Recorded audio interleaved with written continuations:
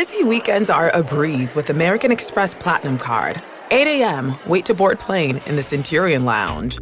Much better. 2 p.m., grab seats for the game.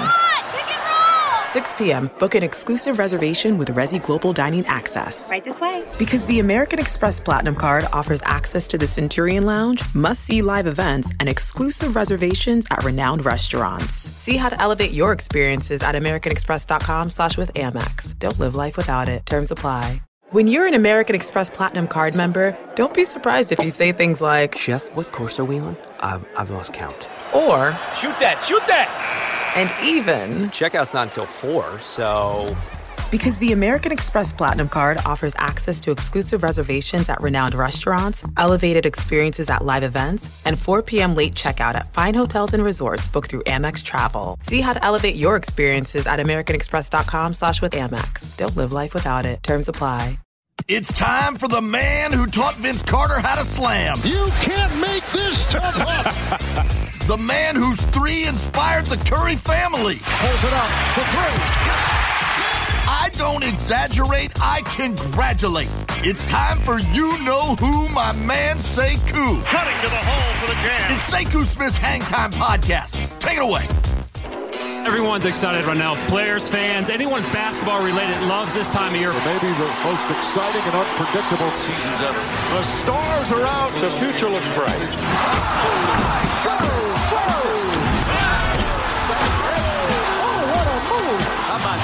Here he comes. Oh, if you don't like that, you don't like NBA basketball. That was spectacular. Everybody buckle up. Here we go. Everybody's going to be interested in seeing what the future face of the NBA looks like. Major moves over the summer. It is the most significant summer in NBA history. Breaking news. There is major movement. Kemba Walker, Jimmy Butler, D'Angelo Russell, Al Horford. New faces in new places. Another summer stunner. We wondered what duo would come together. Kevin Durant reportedly headed to the Brooklyn Nets. Joining Kevin Durant in Brooklyn, Kyrie Irving. Uncle Drew strikes again. Russell Westbrook is off to Houston, where he'll reunite with James Harden. Harden sets him up perfectly. What else can possibly happen this summer? Breaking news, Kawhi Leonard is now a member of the Los Angeles Clippers. And he's not going alone. Paul George joining him in La La Land. That may be the greatest show on earth. We're talking dynamic duo. The King and the Brow are now teammates. Of course, it's championship or bust. Arguably the biggest topic of the summer, the Battle of L.A. The fans in L.A. going to be torn. Do we root for our hometown Lakers or do we root for our hometown boys who grew up in L.A.? Fasten your seatbelts. We're going down to the wireless Staples Center. The legend of LeBron continues. The West is going to be crazy. Who is coming out of the East? Under the ball. He really is a freak. And you guys remember a year where you've got the East and the West so wide open. I can't predict who's going to win either conference. Feel the intensity. Everybody feel like they got a realistic shot at winning the championship. I'm excited. This has a chance to be one of the best NBA seasons, I think, in the last 5-6 years. We're back, baby. The NBA is back on your calendar. Opening night is out of the way. Welcome back to the Hang Time Podcast. Sekou Smith here. I'm going to talk with my main man, Sean Powell, about everything you saw in LA last night and preview the teams that we think can win a championship. We're also going to talk to John Schumann about NBA power rankings, kicking off the season around the league and Eastern Conference. Sean, I just want to first commend you for waking up as early as you did on the West Coast. I barely woke up here on the East Coast at a decent hour. You just got out of Staples. Describe that atmosphere, though, for people in the Battle of LA, the city championship, whatever they want to call it out there. Just how strange an environment that is for the Clippers to be playing a home game with Lakers fans making the majority of the noise, it seemed like, all night. Yeah, I would probably say the mix of the crowd was 70-30 Clippers fans, but the Lakers fans were louder. And it's very odd. I don't think you can go to an NBA arena where the other team's star player, LeBron James in this case, hears MVP chants at the free throw line. And I don't know if you can go to an NBA arena where your star player takes the microphone before the game and just kind of welcomes the crowd and things like that. And he hears boos. So that's what Kawhi Leonard heard at Staples Center last night. It shows you what the Clippers are up against, Sekou. It's even though they have Kawhi Leonard, they have Paul George, who didn't play, but, Paul George is in the fold. And even though they enter this season as probably the favorites for the NBA championship, they're battling Laker history. They're battling Laker tradition in their own building, which they share with the Lakers. So in addition to playing against LeBron James and Anthony Davis, you got to play against those 16 championship trophies. You got to play against your own history. You're battling your own history, your own stigma. And I think the Clippers found out in a very awkward and strange way what they're up against when they played the Lakers at Staples Center and the whole house wasn't for them. It was such a interesting game, though. I mean, and at the end of 3, it's tied at 85. Goons like me who don't have to write on deadline and say, man, this thing go to overtime. I'm all, because you just want to keep watching.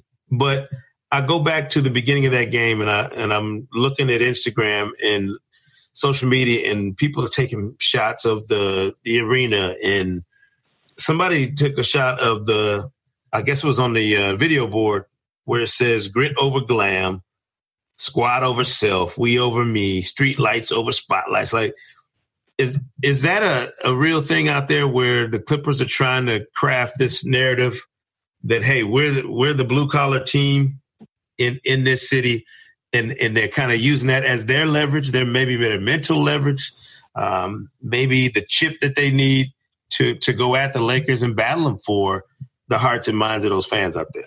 I think the strategy began when Kawhi Leonard and Paul George were introduced in their press conference this summer. It was held in July in South Central LA at a youth recreation center.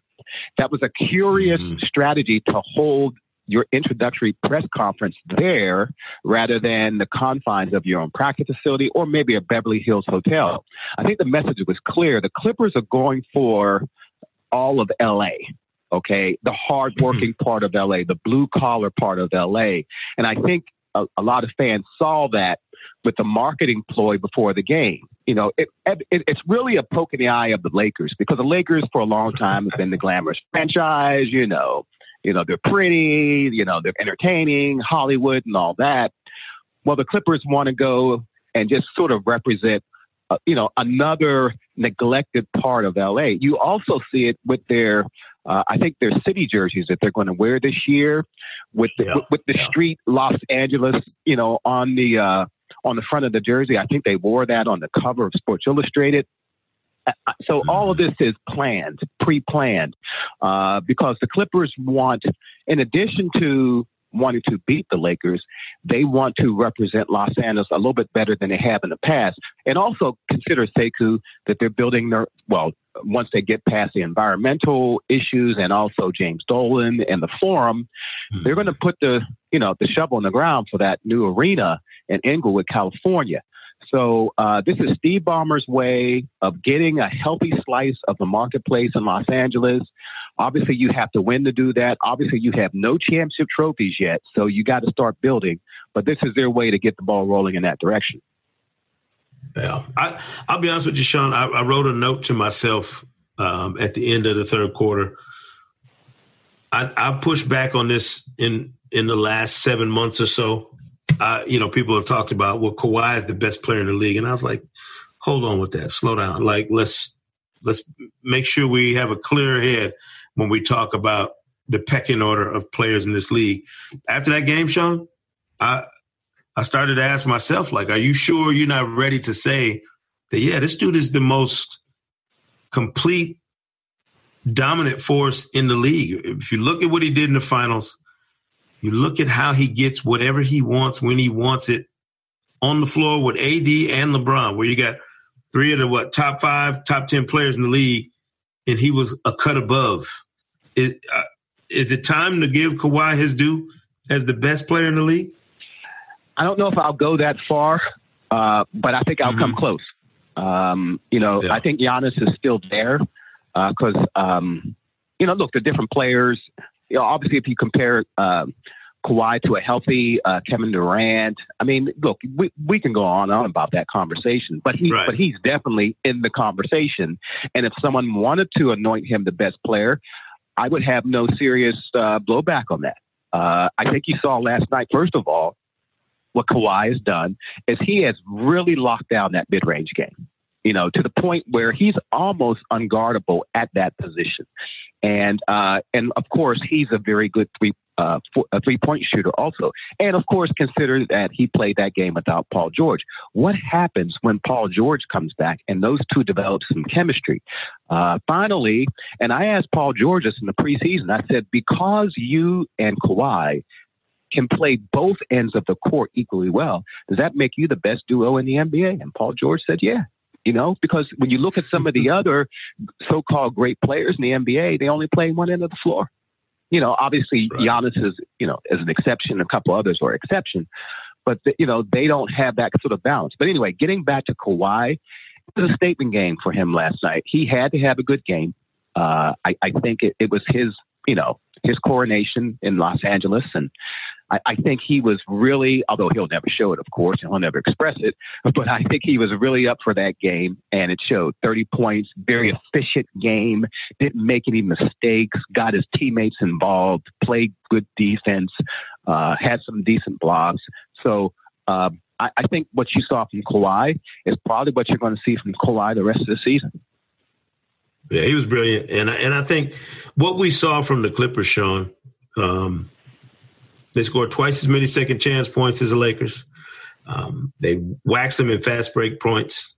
And they had 41 bench points more than what the Lakers could produce. The depth, the quality of that depth, Doc Rivers' ability to keep those guys locked in and focused even after they started off the game rough, to me, it's such a simple but effective formula that the Clippers will use this year. They're going to play that same way night after night. Now, they won't have the same emotion necessarily packed around other opponents, but if that's their DNA, if that's the kind of team they're going to be, it makes sense that people are talking about them being there when a championship is on the line.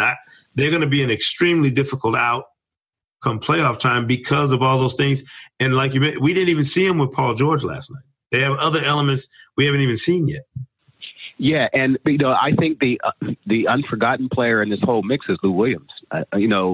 Again, consider last season. First of all, he averaged 20 points a game off the bench, and he only averaged, I think, 26 minutes a game. Okay, so also consider how well he played against the Warriors in the first round of the playoffs last year. He had a couple games with 30 or more points and really, carried the team on his back when they needed key buckets at the end of those games. And then last night he comes off the bench, bam, 21 points, takes over the scoring void, left because Paul George is not in the mix.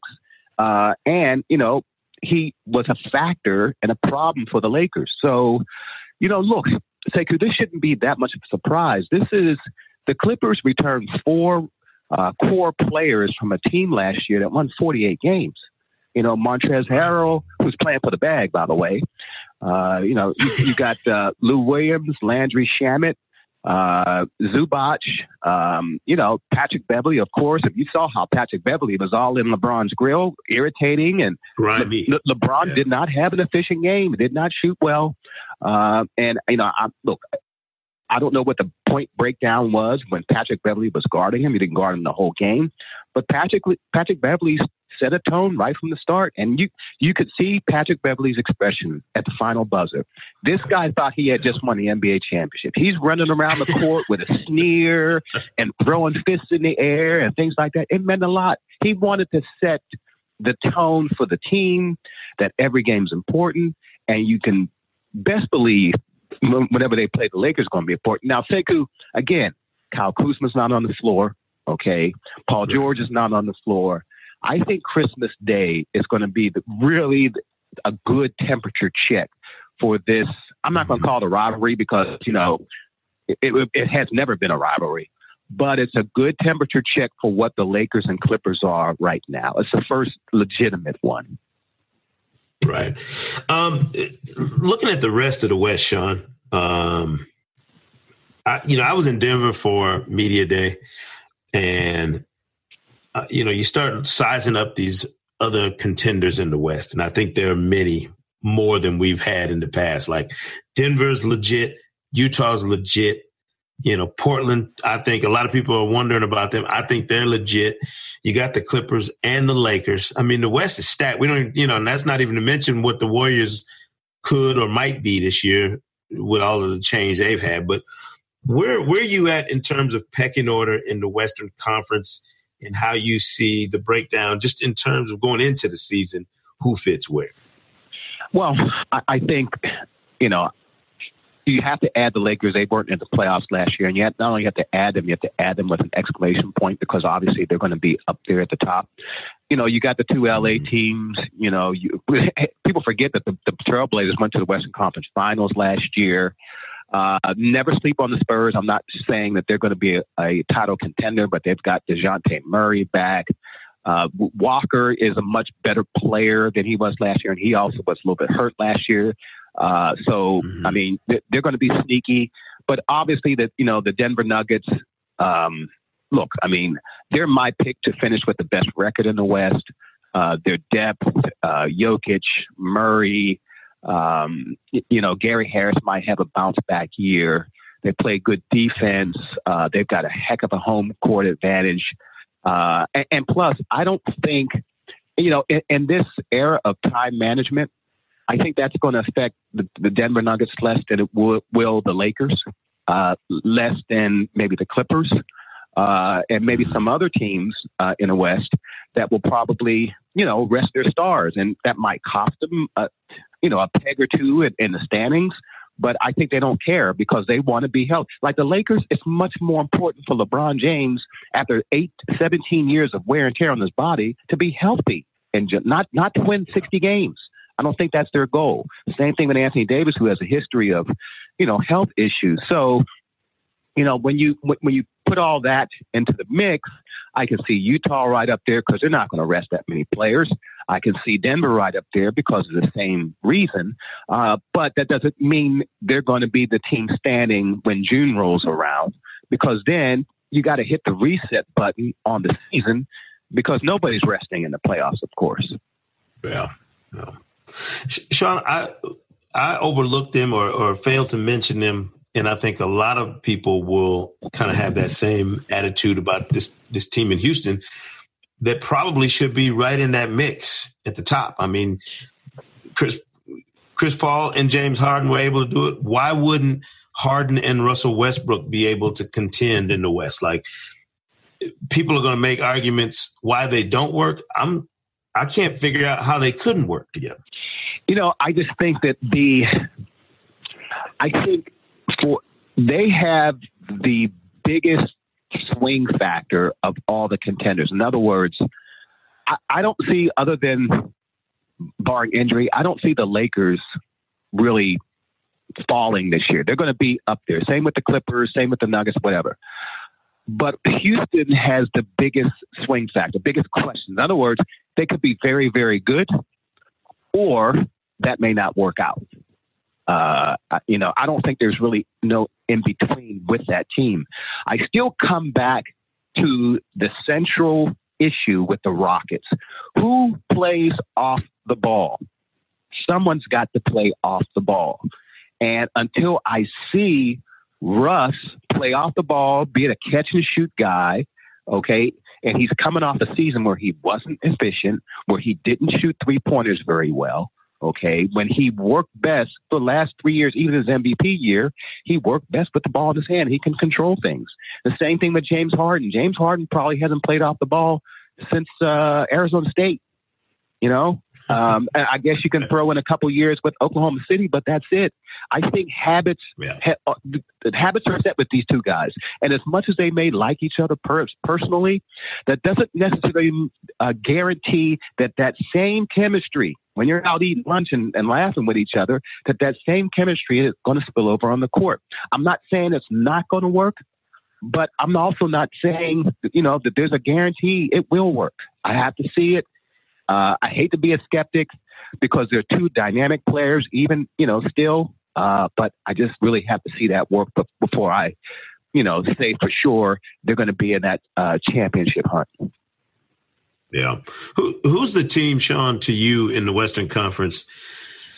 And it's hard to pick one in a conference where we think so many of the different teams can be playoff bound, potentially quality teams. Who are we sleeping on? Who are we not paying attention to in the West that has an opportunity to really do something this year that we don't expect? Well, I mean, you always have to look at some of the younger teams, the Sacramento Kings, for example. Now, again, I don't know if anybody's sleeping on them, but but the young teams, you don't know if those young players are ready to make that leap, and those leaps come without warning. Those breakout seasons where, they're pretty good, but are they going to be next level? And all of a sudden, they have a next level performance that season. So, is De'Aaron Fox next level? Is he ready to push for an All-Star berth? What about Buddy Hield? Is he ready to establish himself as maybe one of the top 3 outside shooters in the league, along with Bradley Beal? And I'm sure I'm missing somebody else in that mix. Is this the year when he does that? We don't know. They have upside. So I think you have to look at some of the teams and some of the players with upside.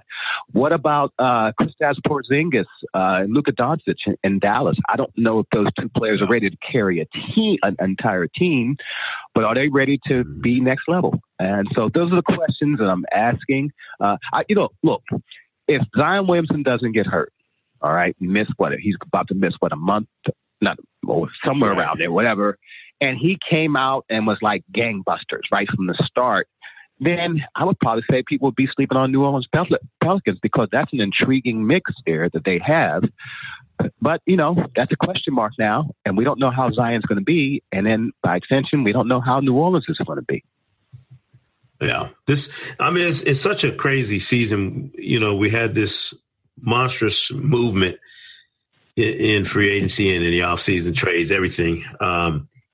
I didn't know if we could get an opening night, Sean, that would live up to the offseason we had. But the Clippers-Lakers, they got everybody juiced. I'm talking my dad at 70-plus years old was texting me at like 1 o'clock in the morning, like laughing about how intense the game was. It was like a conference finals game. I feel like the tone has been set, with that opening night deal with Toronto getting rings, on one side of the country, and one side of North America, rather. And then, the Lakers and the Clippers kind of previewing what we all suspect might be a collision course throughout the course of the regular season and then potentially in the playoffs in the West. I hope you have found a very clever way to get to the Staples Center because you're gonna be there all season. Like you got your hands full in LA. Yeah, you're right about that. Staples Center is my new home. I actually should be thankful that they don't play in separate arenas because now I'm crisscrossing all over LA during rush hour trying to get there. But without a doubt, man, Staples Center, it was a very special place last night. It's going to be a special place this season. And what I hope for, and what everybody hoped for, all the fans, regardless of, whose team you're rooting for, is good health. And the season started out so badly in that sense with Zion Williamson news. So I hope that's not an omen. I want LeBron to be healthy. I want Anthony Davis. I want Kawhi. I want Paul. Because in the end, as basketball fans, we're all deprived when any player is hurt, obviously, but particularly when key players are hurt. I thought last night was a good launch for the NBA season in spite of Zion Williamson not playing. If you're a baseball fan, look, you're probably kicking yourself how the NBA could upstage Game 1 of the World Series.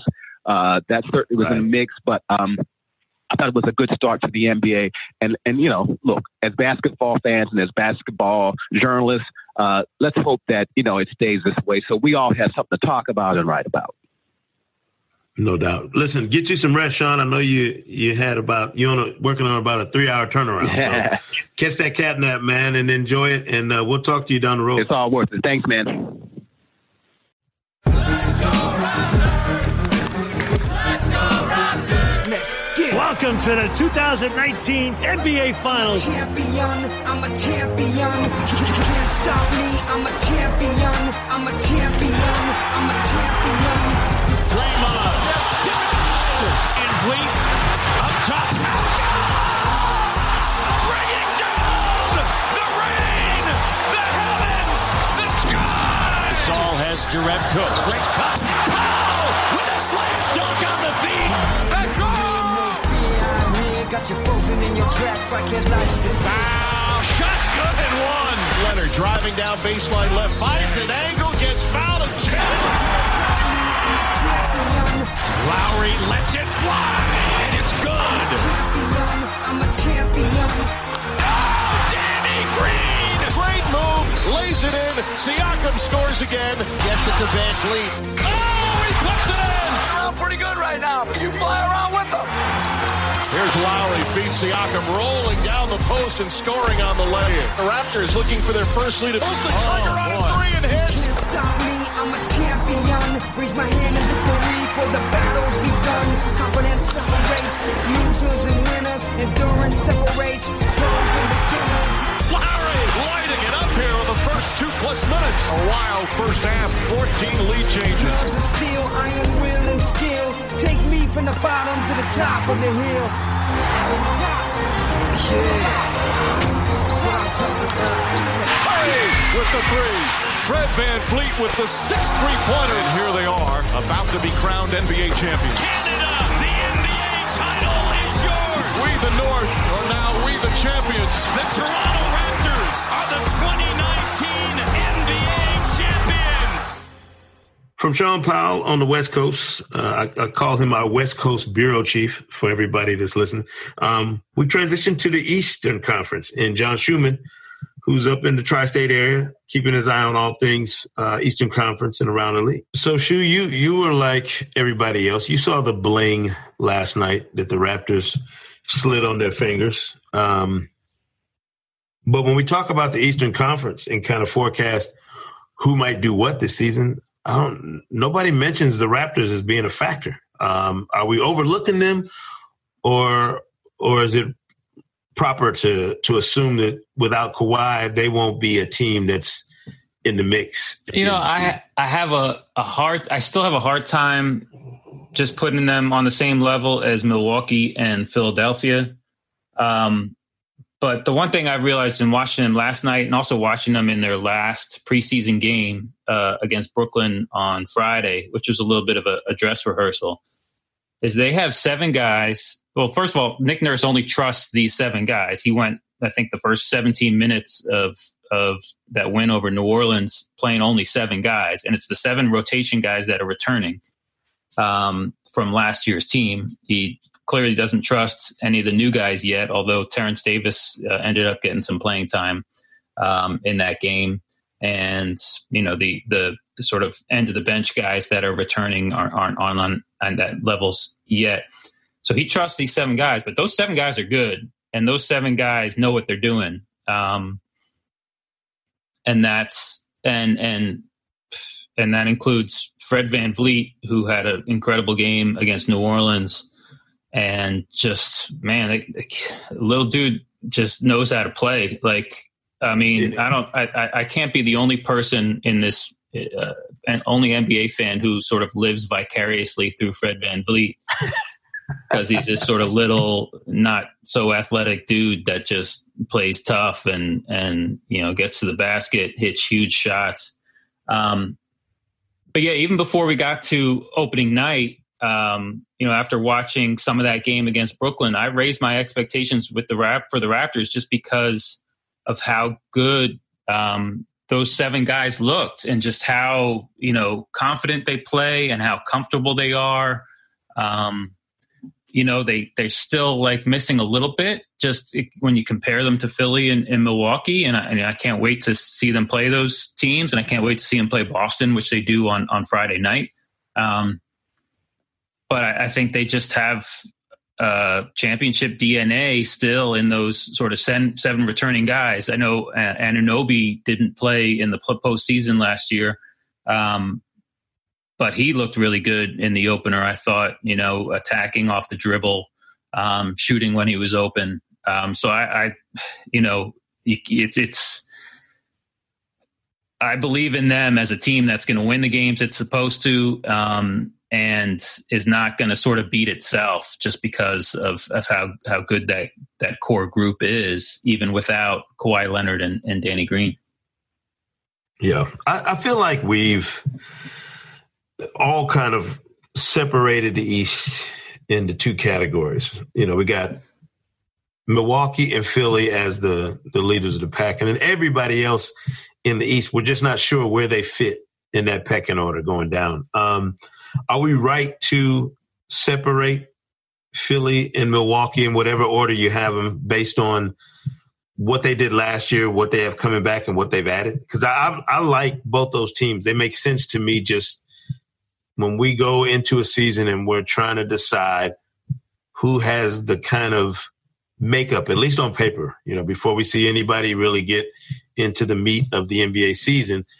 They look like the kinds of teams you expect to make the finals, or at least the conference. Yeah, I mean, finals. It's hard to put anybody else on their level. Just Philly is just so talented and so big. I mean, they have Embiid and Simmons and Horford. Just start right there. I mean, that is a tough and talented, and you know, Horford.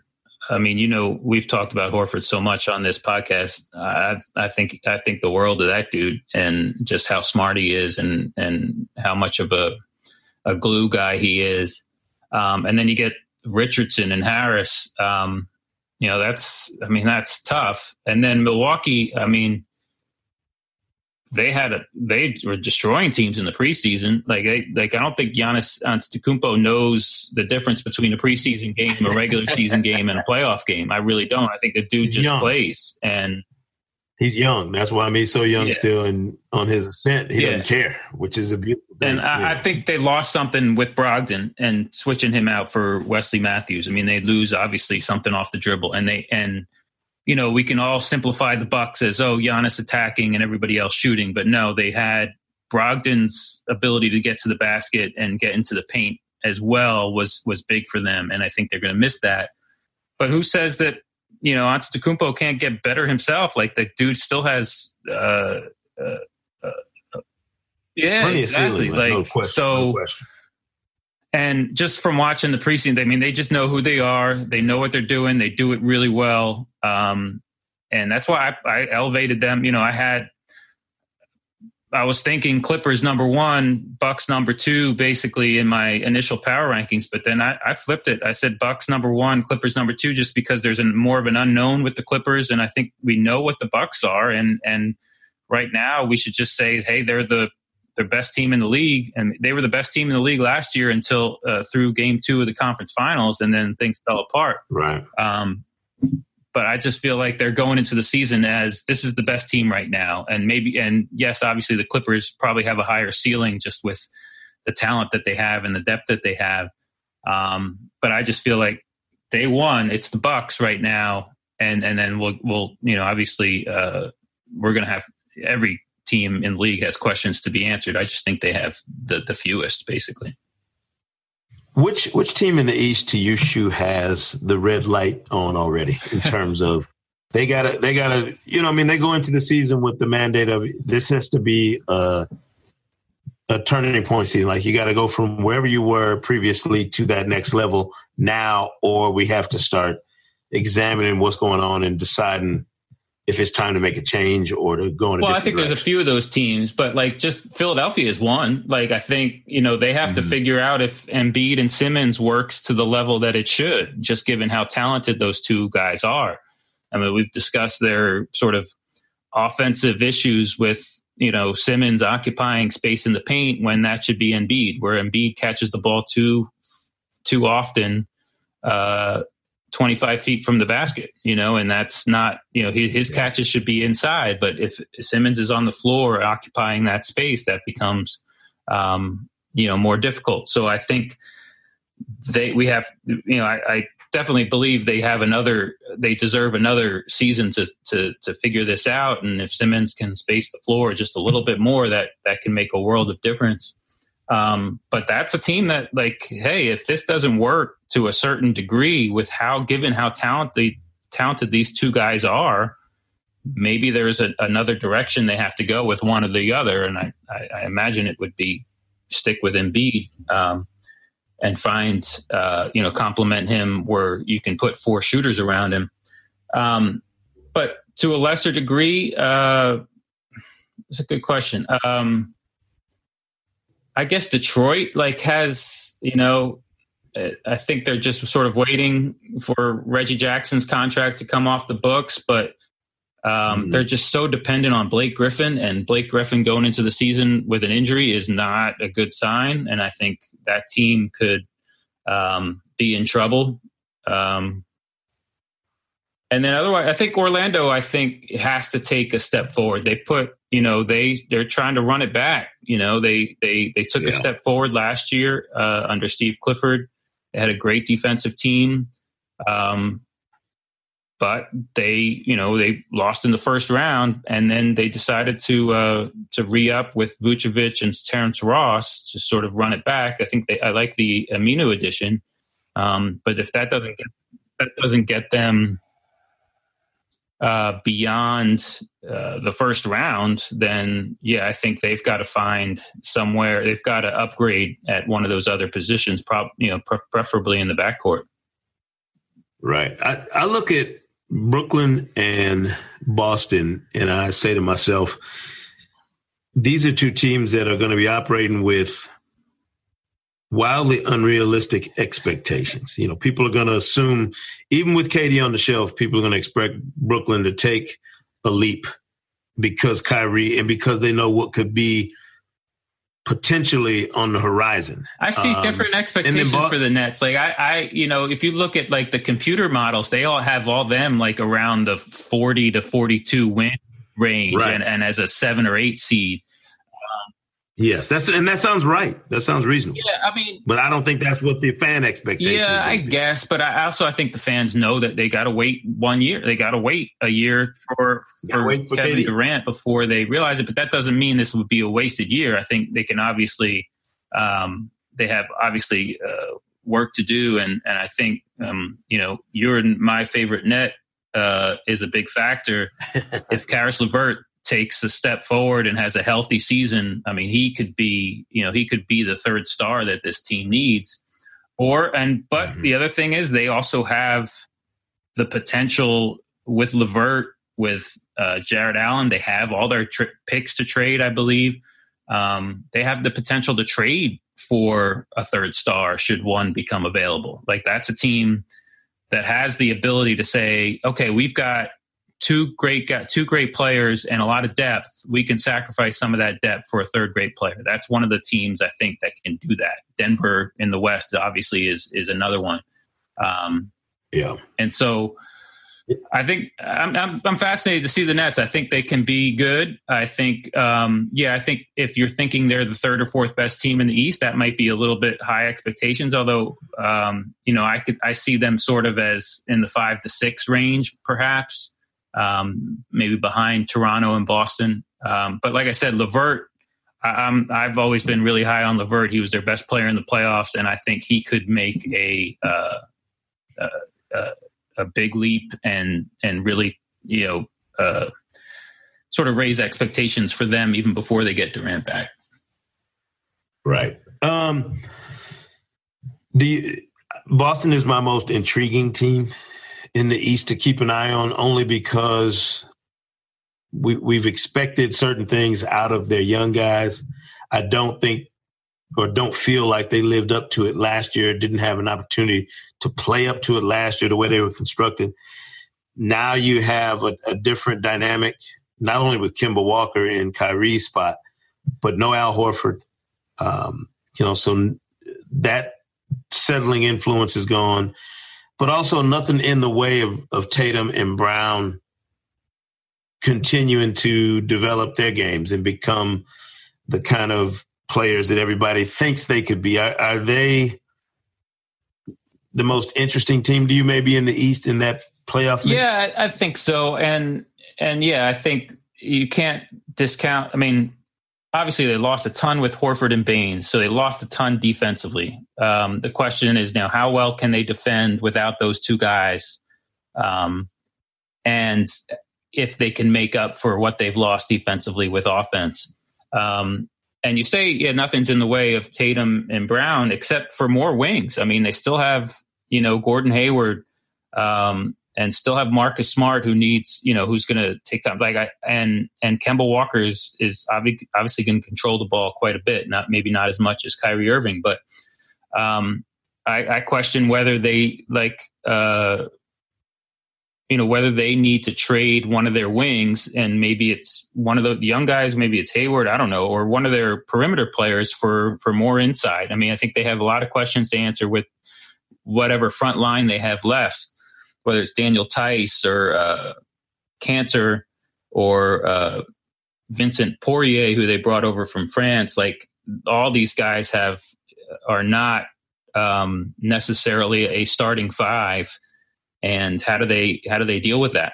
And so, there's a lot of questions with this team. I personally it's just what kind of level can they defend at? They've always been a good defensive team, or a solid defensive team under Brad Stevens, but obviously they've always had Al Horford or Aaron Baines, and so it's a huge question for them. And like I said, I think there's a trade potential if they feel like things aren't working out to the level they want it to be, if they can go trade a small for a big. Finally, Shu, on the East, give me one team that's being slept on. Who's the team that's not on everybody's radar that we should be watching out for this year in the Eastern Conference? I don't know if there is one. Like, I like the Hawks, just how fun they are, but man, they're going to be terrible defensively. There are like 4 teams that are just going to be really bad. Charlotte, Cleveland, New York, and Washington. Like, those 4 teams are going to be bad. And so you're not sleeping. If you don't like any of those 4 teams, you're not sleeping on any one of them. I'm right there with you. You're canceling Christmas in 4 cities. Maybe I'm sleeping on Indiana. I don't know. Like, I just think they lost so much of their rotation last year that it's hard to believe that they can just sort of pick up where they left off. Even if they get Victor Oladipo back relatively early and relatively healthy, as far as just being back to full strength Victor Oladipo. So I think there's, once you get beyond the top 6, there's lots of questions. I think Chicago could be interesting. Like, Chicago has the potential. They have the talent. And I like the vets that they've brought in, where it's Satoransky, Otto Porter last season, and then Thaddeus Young. Like, that will make them a more professional basketball team. And that's huge. And so I think Chicago is the team that can sort of take a leap in the East. Yeah. Well, look, and all we're doing is forecast right now, Shu. I mean, we're one night in, plenty of season to be played. We'll see who does what, but appreciate you taking a little time. We'll talk again soon, obviously, about power rankings. I know you've cranked them up already, but we'll have a little bit better data to work with, obviously, once we get through the first week of the regular season. So talk soon about power rankings and more. Appreciate your time, man. All right, I'm going to start to put together some trivia questions for you, too. Appreciate that. All right, Shu. Thanks for listening to Sekou Smith's Hang Time Podcast. Be sure to check out previous episodes on Apple Podcasts, Spotify, NBA.com/hangtime, or wherever you listen to podcasts. Until next time, Hoops fans. An epic matchup between your 2 favorite teams, and you're at the game getting the most from what it means to be here with American Express. You breeze through the card member entrance, stop by the lounge. Now it's almost tip-off, and everyone's already on their feet. This is gonna be good. See how to elevate your live sports experience at americanexpress.com/withAmex. Don't live life without it. Eligible American Express card required. Benefits vary by card and by venue. Terms apply. you're getting the most out of being at a game with American Express. The card member entrance, the lounge, and now tip-off. See how to elevate your live sports experience at americanexpress.com/withAmex. Don't live life without it. Eligible American Express card required. Benefits vary by card and by venue. Terms apply.